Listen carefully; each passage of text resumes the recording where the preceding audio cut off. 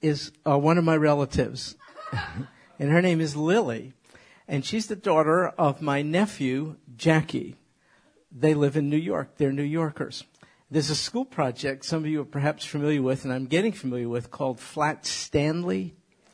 A bulletin board falls on Stanley. He gets flattened, and then the other kids, in keeping with that, this is Flat Lily.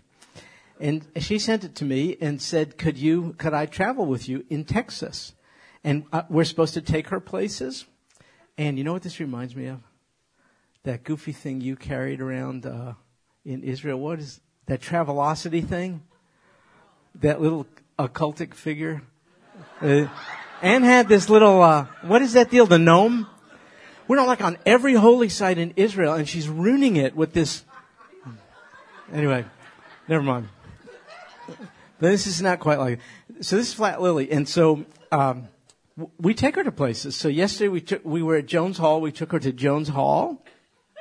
And I took her to Houston City Hall, Houston Public Library. And then the teacher's instructions are take Lily to places in your state that are really significant and that are found almost nowhere else. And so naturally we took her to Central Texas Barbecue in Pearland, Texas, USA. There you go. Thank you. You are Christians in here. Yay. And not only did I take her, but the lady, she's a Cuban lady who's like the original owner of the place, allowed me to take Lily in the kitchen. And I took Lily to Central Texas. Oh, she still smells from barbecue. And and we're just going to take her places because they think, see, Texas, isn't that like cowboys and Indians and tumbleweed? And we're going to take her to NASA. I took her to the Houston City skyline, which is unbelievably beautiful. We're going to take her to Kemah and show her water. They think we're West Texas, or worse, East Texas, but we're not. So here's what I would like for you to do, if you don't mind. Stay there, Brenda. Could I ask you to hold Lily, and then, if you don't mind, folks, can you try to look like you're enjoying this? And then I'll send it, and Lily will be at church. Are you ready, guys? Thank you so much. I really appreciate it. She's a first grader. And I did all that because I'm not prepared today. So here's the deal. Lily's dad, my nephew, great kid. He's a tremendous athlete, participated in all these triathletes where they do three things. And he's a swimming and diving coach in high school, and just unbelievable. He's a Jewish guy, and his wife, also just a tremendous athlete, is a Catholic lady. And so I dragged little Lily to a Baptist church today. So Lily goes to church whether you like it or not. So I'm going to take Lily to the empty tomb later, to the cross, and my Jewish nephew is going to be ever so thrilled when he sees where I brought his daughter. But that's what happens, man, when that's the way it goes. So anyway, thanks for doing that. I found a place where I can find a longhorn bull. I'm going to take a picture of that. I got the Texas flag and things like that. And then a guy in the last class, he said, if you really want to give her a taste of Texas, you ought to take her to a firing range.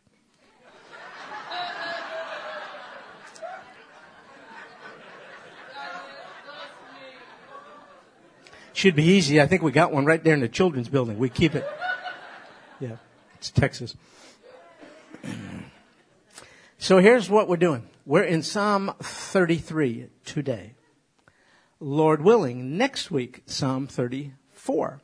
The following week, Brother Chuck is back on duty, and we're going to begin a study in Micah. In Micah. Why Micah? Because we had to come up with something. We wanted a shorter Old Testament book since we just spent a considerable period of time in Luke, New Testament. So we'll do Micah. Neither Chuck nor I know much about the contents, so this will be a journey we will take together.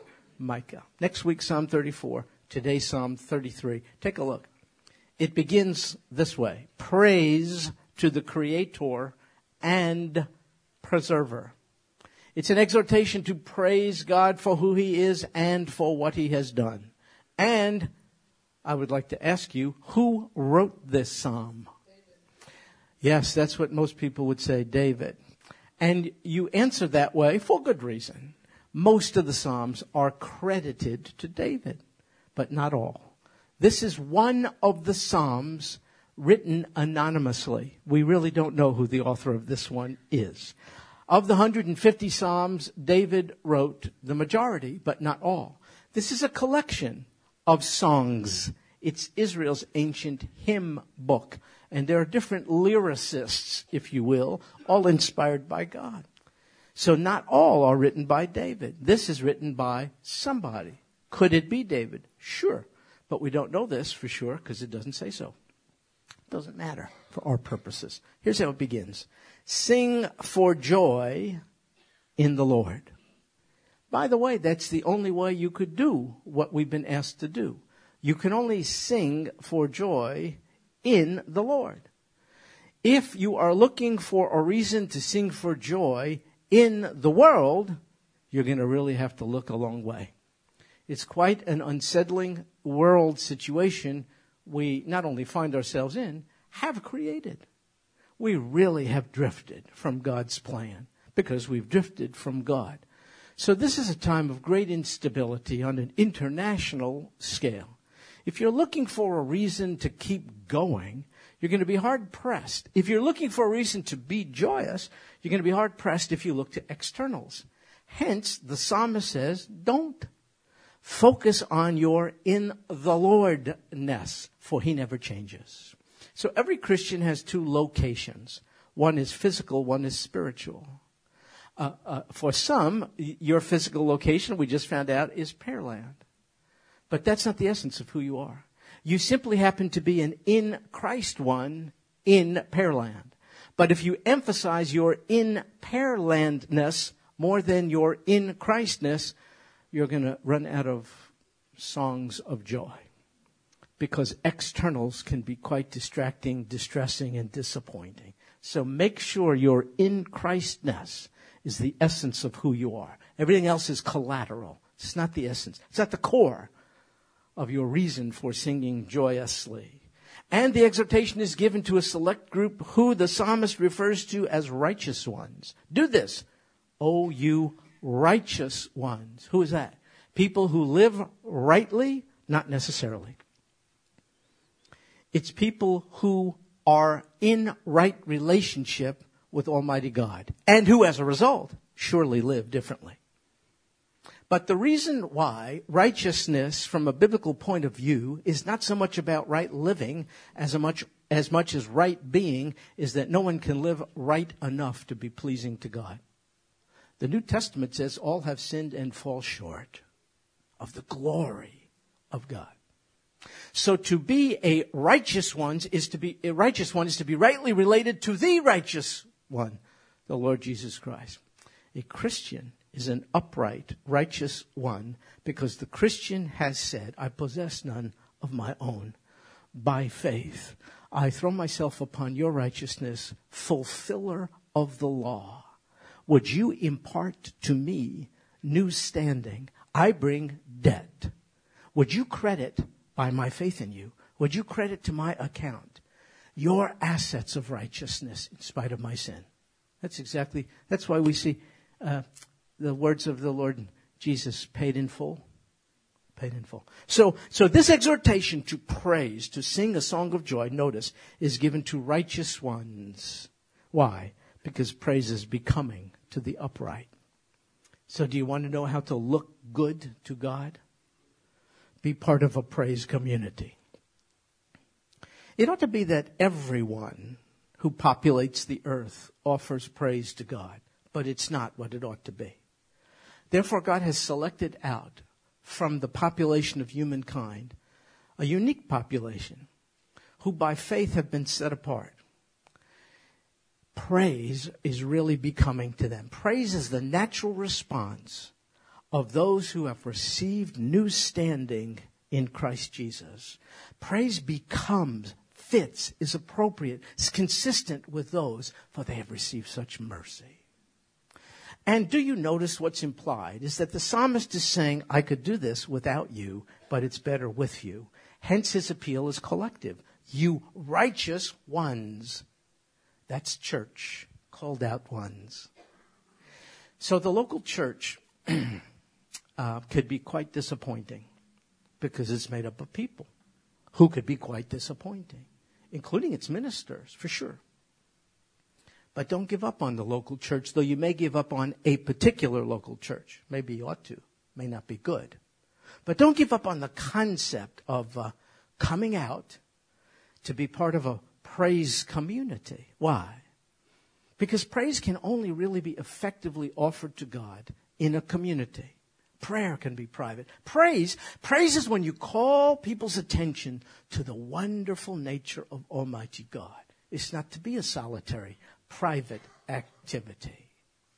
So you came here today, which means you had to perhaps set your alarm and get up, get out of bed, groom to some extent, though it would have been so much easier to stay in your PJs. You had to get in the car. It might have been a little foggy. I don't know what it was like. You had to come to try to find a parking spot in our wonderfully crowded parking lots.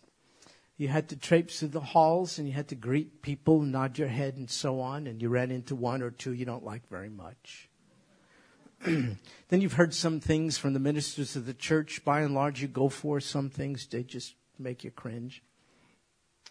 And then you heard some songs that maybe were not your favorite, and maybe they were. Maybe it's kind of a mixed bag. It matters, but not enough to keep you from doing what you did. You came anyway because you know you're part of a community now. You were saved personally and individually, but you were saved to be part of a collective, a new nation, if you will. It's not bounded by geography, bounded by the embrace of the Lord Jesus. And you simply want onlookers to know you're part of it.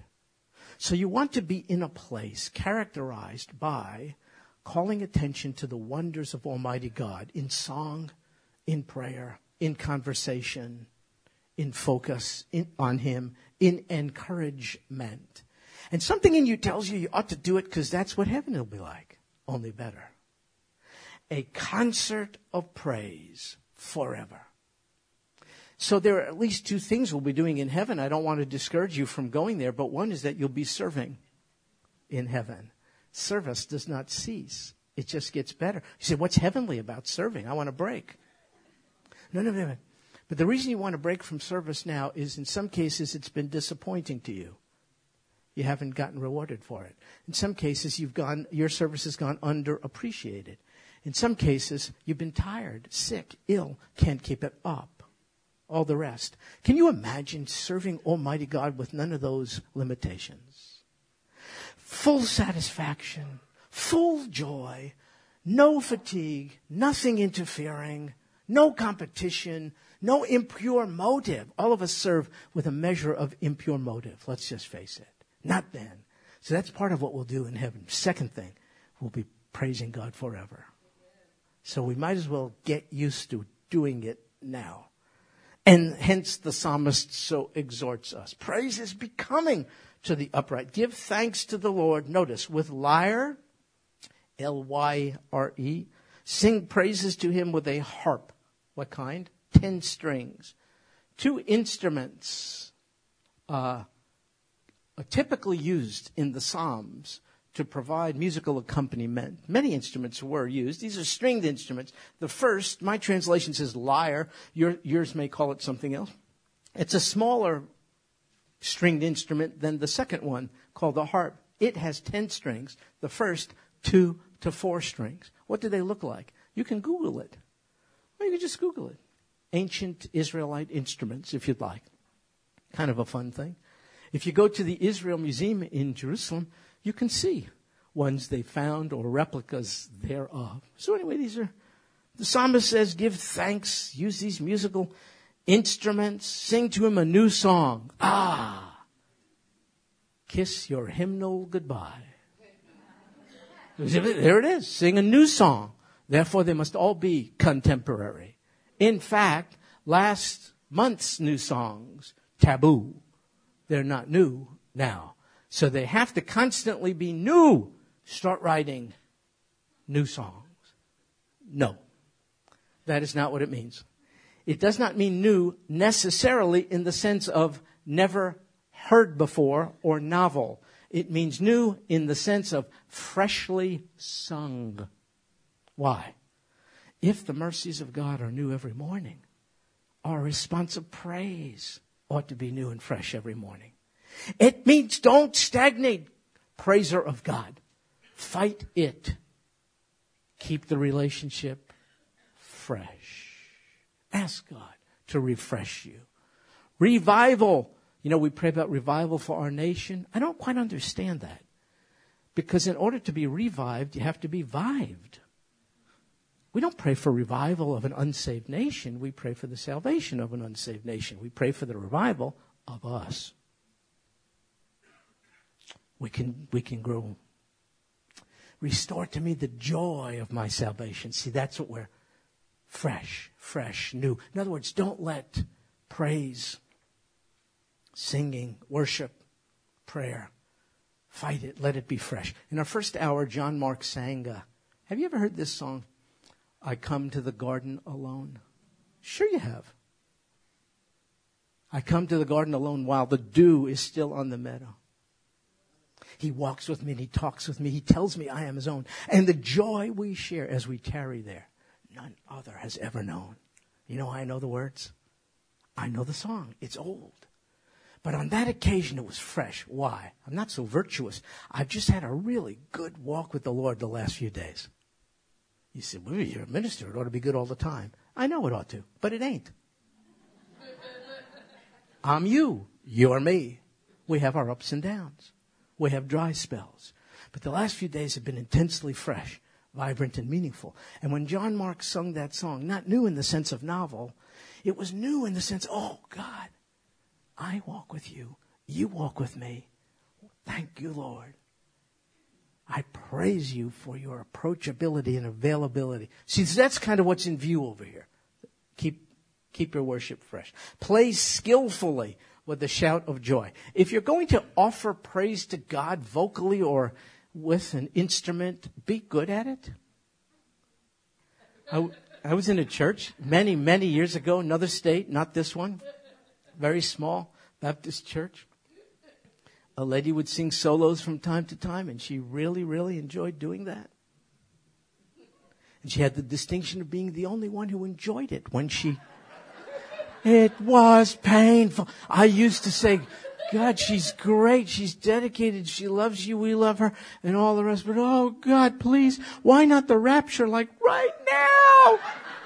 We're going through tribulation. I thought it was a pre-tribulational It was just... You sort of have to know.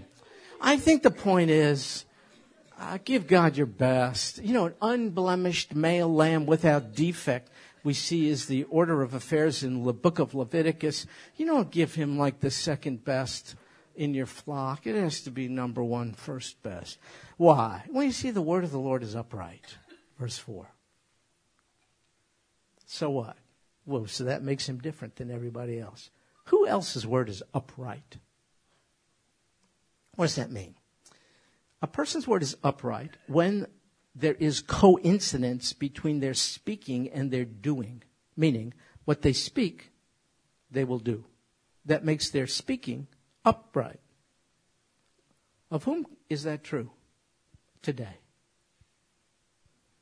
I'm going to tell you, we are more cynical, less trustful than ever before. We feel like we're being sold a bill of goods. Politically, in churches, surely on TV. If I hear one more reverse mortgage commercial by some guy who really is caring for me, I just want to kill somebody. Yeah. Whose word is it? Look, a friend says, oh, good to see you. Hey, I'll call you tomorrow. We'll do lunch. But then no call. I mean, it's not the end of the world, but it just means that person's word's not upright. See, there's a gap between speaking and doing. And so we're seeing that widely today. Hey, let's get together Wednesday. Oh, what time Wednesday night? I'll meet you at 5:30. 6 o'clock, you show up. Your word is not upright. I'm not trying to give you a hard time. I'm just trying to tell you. That seems to be increasingly common.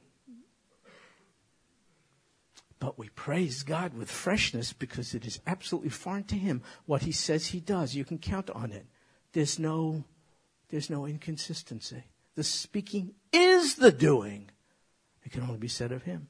All His work is done in faithfulness. You see, He loves righteousness and justice. He loves that. The earth, in fact, is full of the loving kindness of the Lord.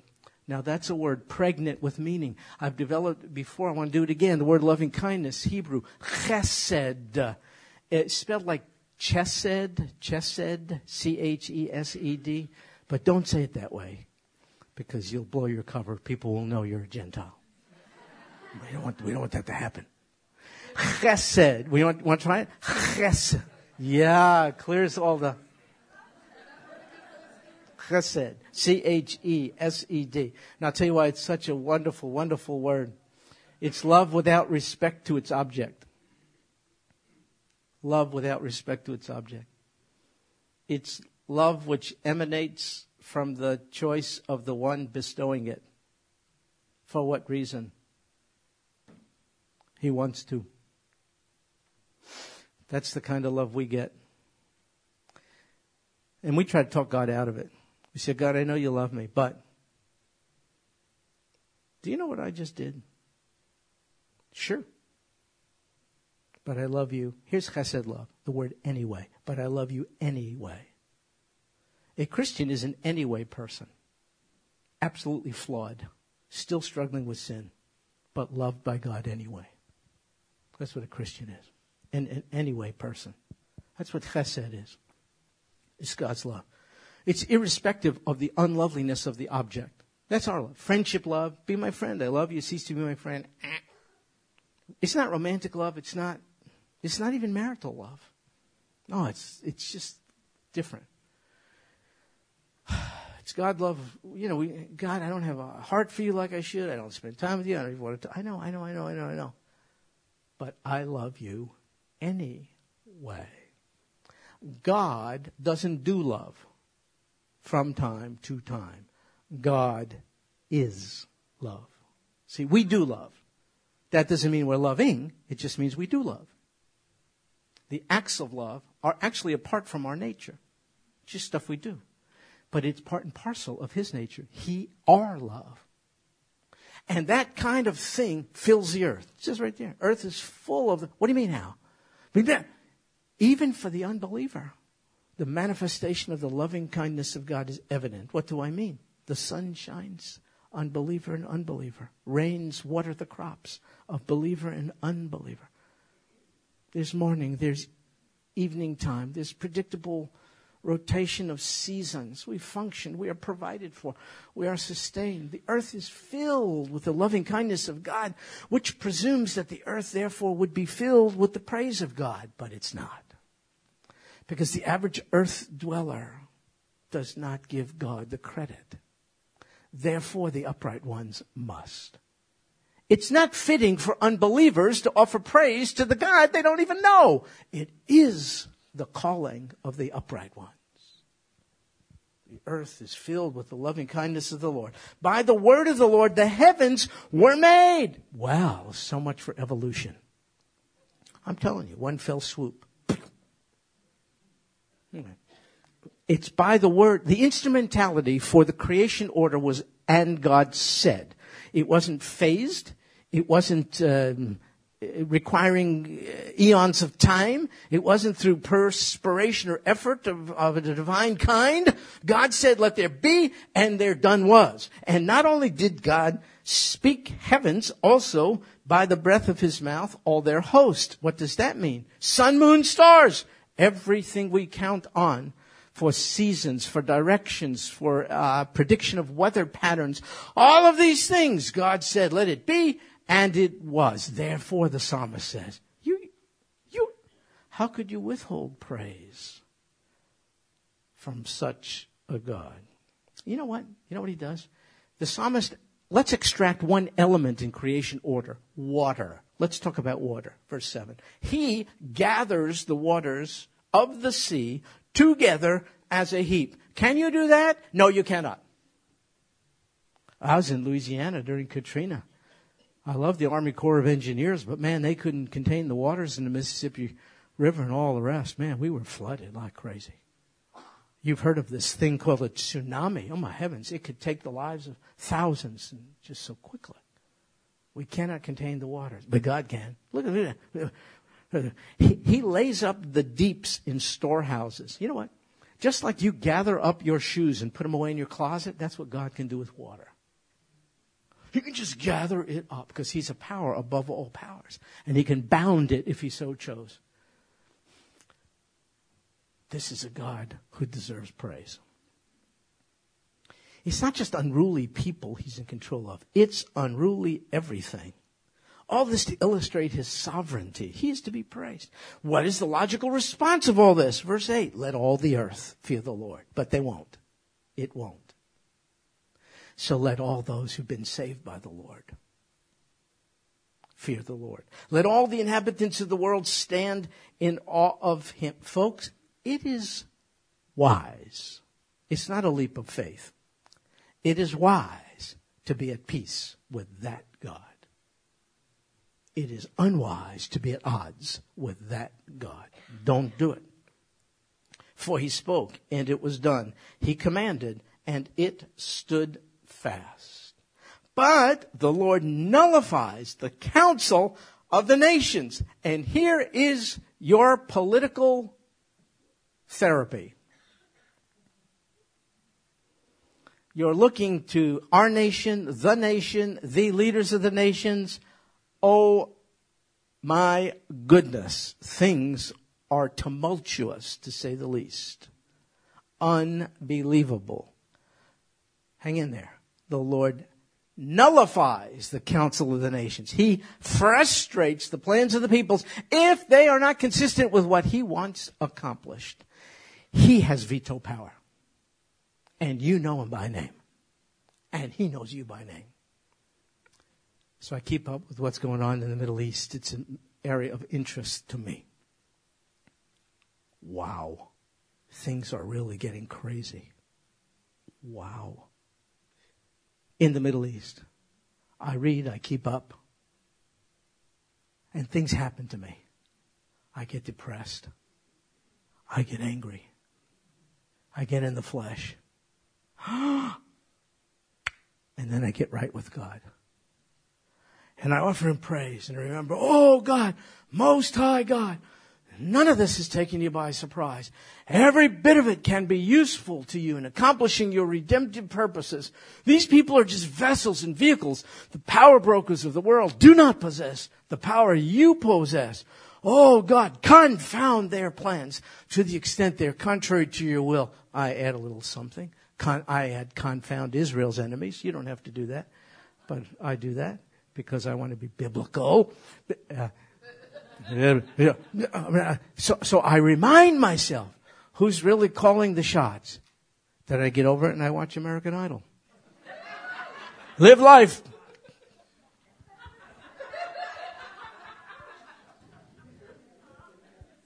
But I mean, that's sort of the value of praise. Praise is reminding yourself, God knows who he is. Praise is reminding yourself and those whom you love of whom God is.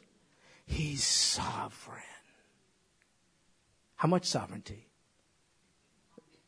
Omnipotent. Yeah. Lots of powers carving up the world. He's the most powerful.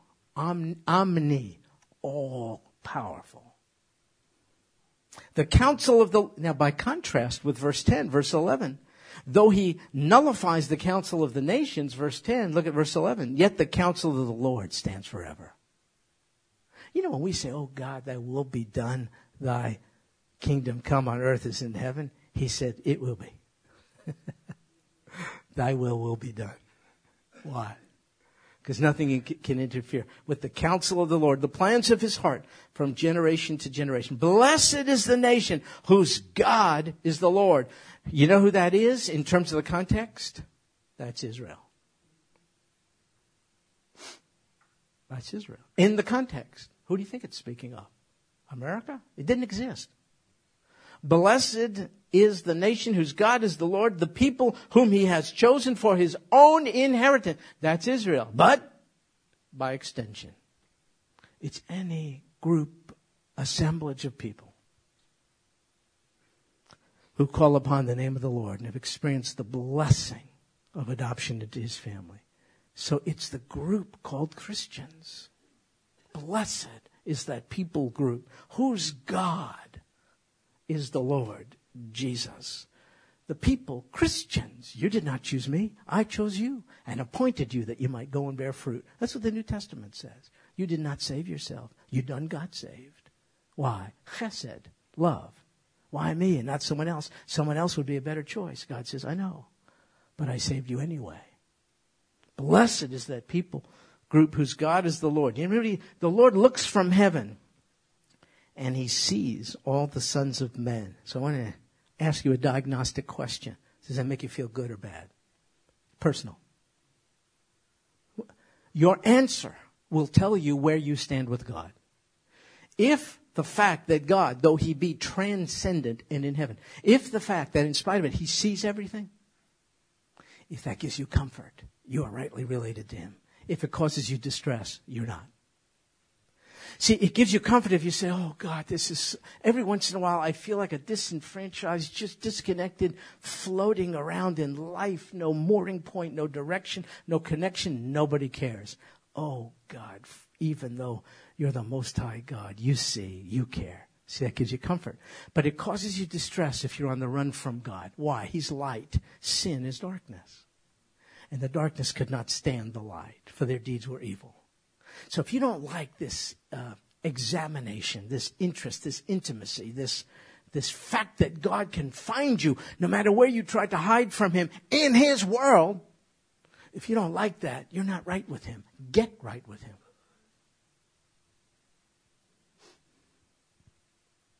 He looks from heaven. He sees all the sons of men. See, from his dwelling place, he looks out on all the inhabitants of the earth. He who fashions the hearts of them all. He who understands all their works. By the way, see the word hearts, hearts of them all? It's actually mind. Why does it say mind? Because in Hebrew, we don't actually have a word for mind. We use the word heart to indicate thought. So you know what it's saying? God knows our thinking. And then he knows when we externalize our thinking in works. He knows everything. A little bit of a transition now. The king, a political leader, an authority figure, a prime minister, a president, a king, a queen, whatever. The king is not saved by a mighty army. A warrior is not delivered by great strength.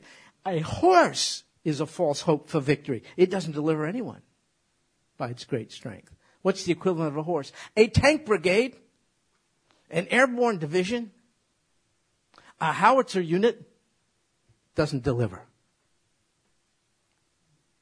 Hope in material is not the source of deliverance.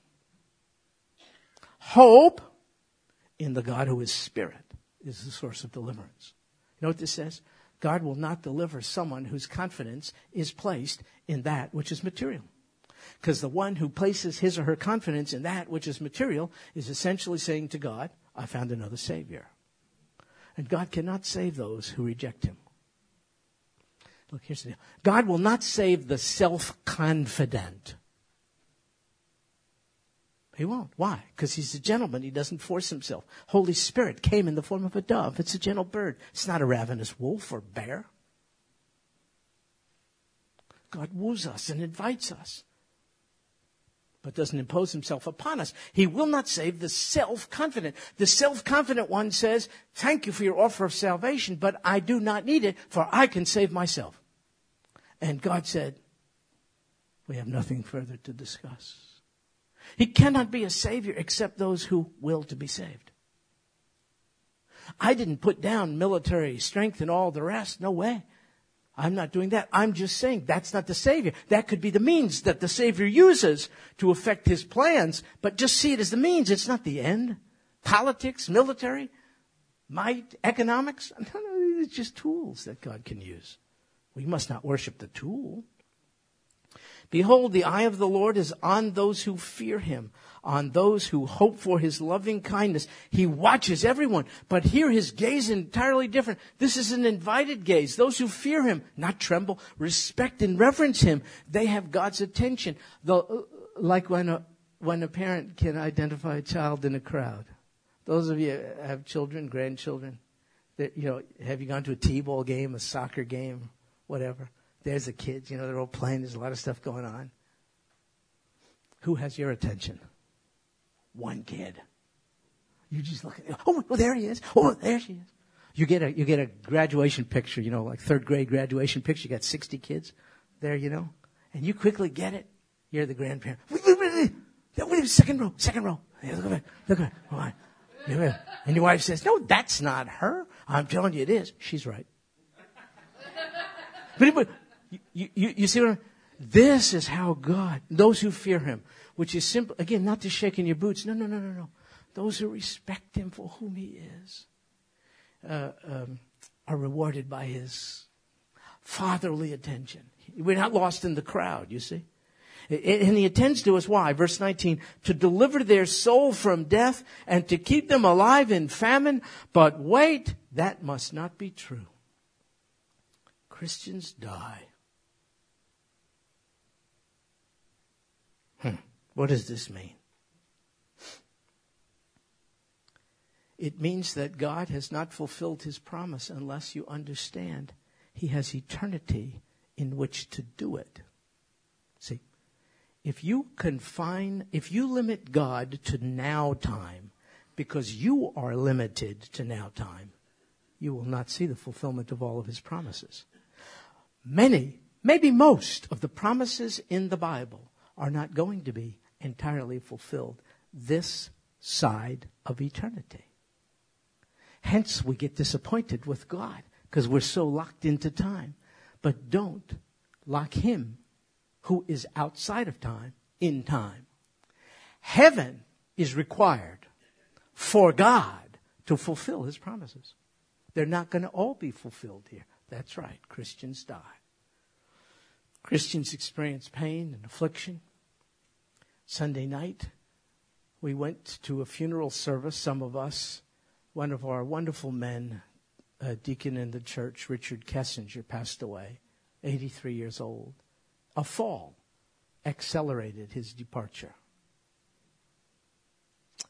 And a few months ago, I heard of a person I knew, not 83, 63. I knew him. I ministered with him on the streets of Chicago with Jews for Jesus. He was my boss. He also fell at 63, hit his head, and also departed. I looked at God. Why? Why does one get 20 more years? A 63-year-old married, adult children, grandchildren, high on life, a minister of the gospel. What's up, God? I don't know. I don't get it. Because I don't get eternity. I want to tell you what every person in this room is going to say to Jesus the first time we see him, one way or the other. I know this is going to happen. Everyone here, when we see him for the first time face to face, everyone here is going to say or think, I should have trusted you more. Everyone here. Because now, in eternity, we see that why a 63, why an 83, why this, why the, nothing which makes sense. As if we think we make more sense than God. We question his faithfulness, and we can say, oh, my heavens, you used it all. I get it now. I should have trusted you more. You know what we're going to do? We're going to cry. Why? We're disappointed because we should have trusted him more. You know what he's going to do? He's going to reach into his big pocket and extract this marvelous, divine handkerchief. And he's going to dry our tears. Now that part I don't know. But I do know the personal touch For the book of Revelation says, and he shall wipe every tear. He, personal, shall wipe every tear from their eyes. What's the source of the tears? I think part of it is this disappointment in ourselves. We should have trusted him more. And he's going to say, now stop. I am making all things new. The first things have all passed away. Now he's going to say, serve me forever. Praise me forever. Sing a new song every day, though it won't be called day. Forever. Now that everything makes sense to you. You and I, who wait for the deliverance of God in various areas, have to accommodate our calendar to his. Ours is now. If not now, I'll give you a week. His is eternity. The fulfillment of God's promises require eternity. And by the way, he will deliver the soul of every God-fearer from death, though not necessarily physical. But what's worse, the last enemy, death. How? By faith in the resurrection of the one who is the resurrection. When Jesus rose from death, he defeated the last enemy and rose as the first fruits, meaning there's fruit to come. That means believers who see him to be the resurrection and the life. And so the Bible says to be absent from this body is to be where? Present with the Lord. He will fulfill the promise. It's going to require eternity for it to happen. Our soul waits for the Lord, verse 20. He's our help and our shield, for our heart rejoices in him because we trust in his holy name. So we better figure out what the secret name of God is.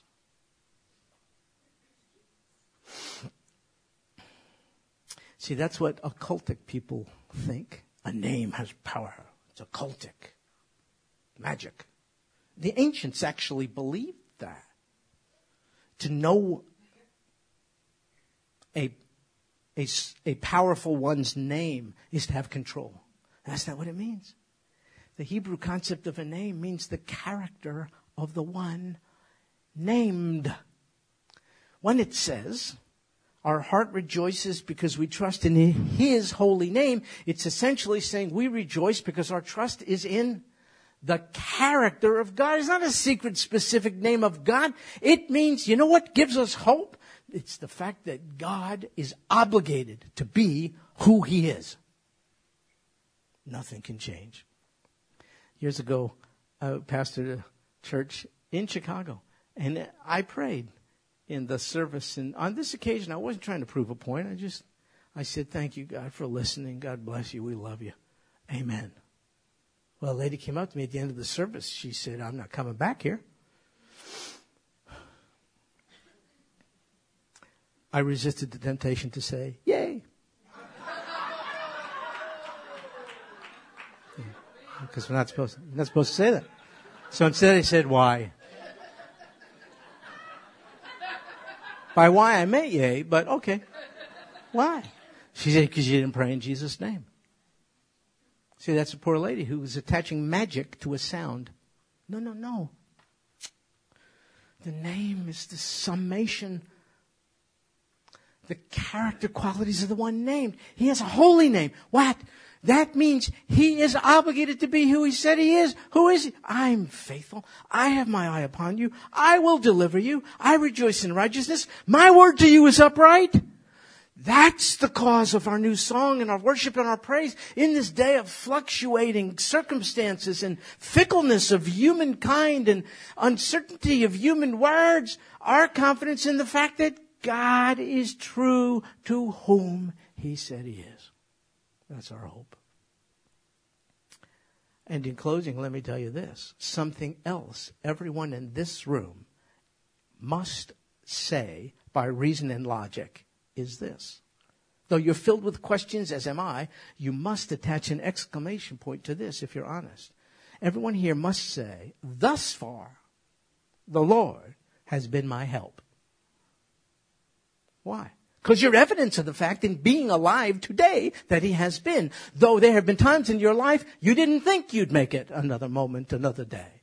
Grief, loss, affliction of different kinds have so overwhelmed you. You were gasping for air. You didn't call upon his name. You couldn't. You were looking for a reason to be. And somehow, there's still pain. I understand that. But somehow, it's been measured. The intensity of it has been dealt with. And somehow, through thick and thin, somehow you're here today. Now, we don't know what tomorrow holds. I didn't say that. You can't make promises you can't keep. I'm just saying today, every one of us has to say, I don't know how it all worked out. I really don't. I don't know how I got here. It wasn't the strength of armies. It wasn't a horse. It wasn't this. It wasn't confidence in anyone. It was that you are true to who you are. And that accounts for the fact, thus far, you have been my help. Everyone here must say that.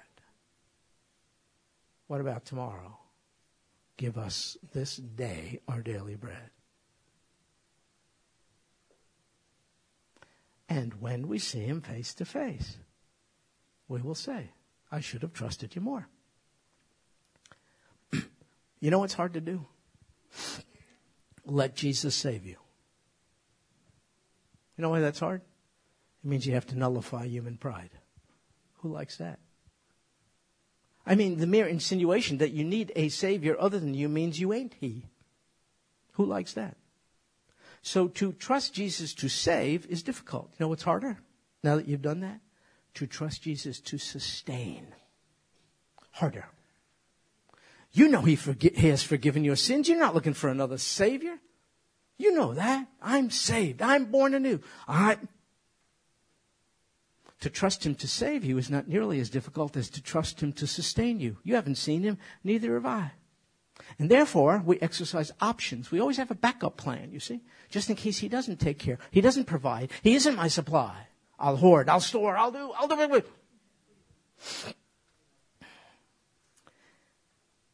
And this is the road we travel. We say, oh God, help me to trust you more for life. I trust you for eternal life.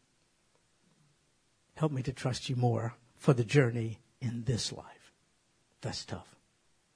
That's tough.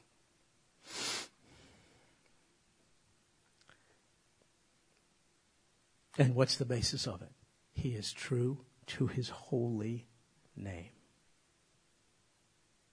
So, Lord Jesus, we worship you for all of the reasons we've discussed. Who you are, what you have done, are doing, and will do. And we pray, oh God, you would continue to prove yourself to be trustworthy to us, for we're little children being parented by you, our most trustworthy heavenly Father. Thank you for your patience with us in our journey. Thank you, O God, in manifold ways for showing us your mercies in a fresh way, new every morning. Put this new and fresh song, therefore, in our mouth. And thank you for the time when you will be perfectly vindicated, not only in the eyes of those who reject you, but even in the eyes of those who truly accept you. Vindicated with regard to your ways. We'll see them to be faithful and true and good. Until then, oh God, help us to trust you more. This we pray in Jesus' name. Amen. Well, God bless you, folks. Please let it be duly noted that you're getting out much earlier than every other class, than the people in the auditorium. You can thank me later. I got to talk to this man real quick.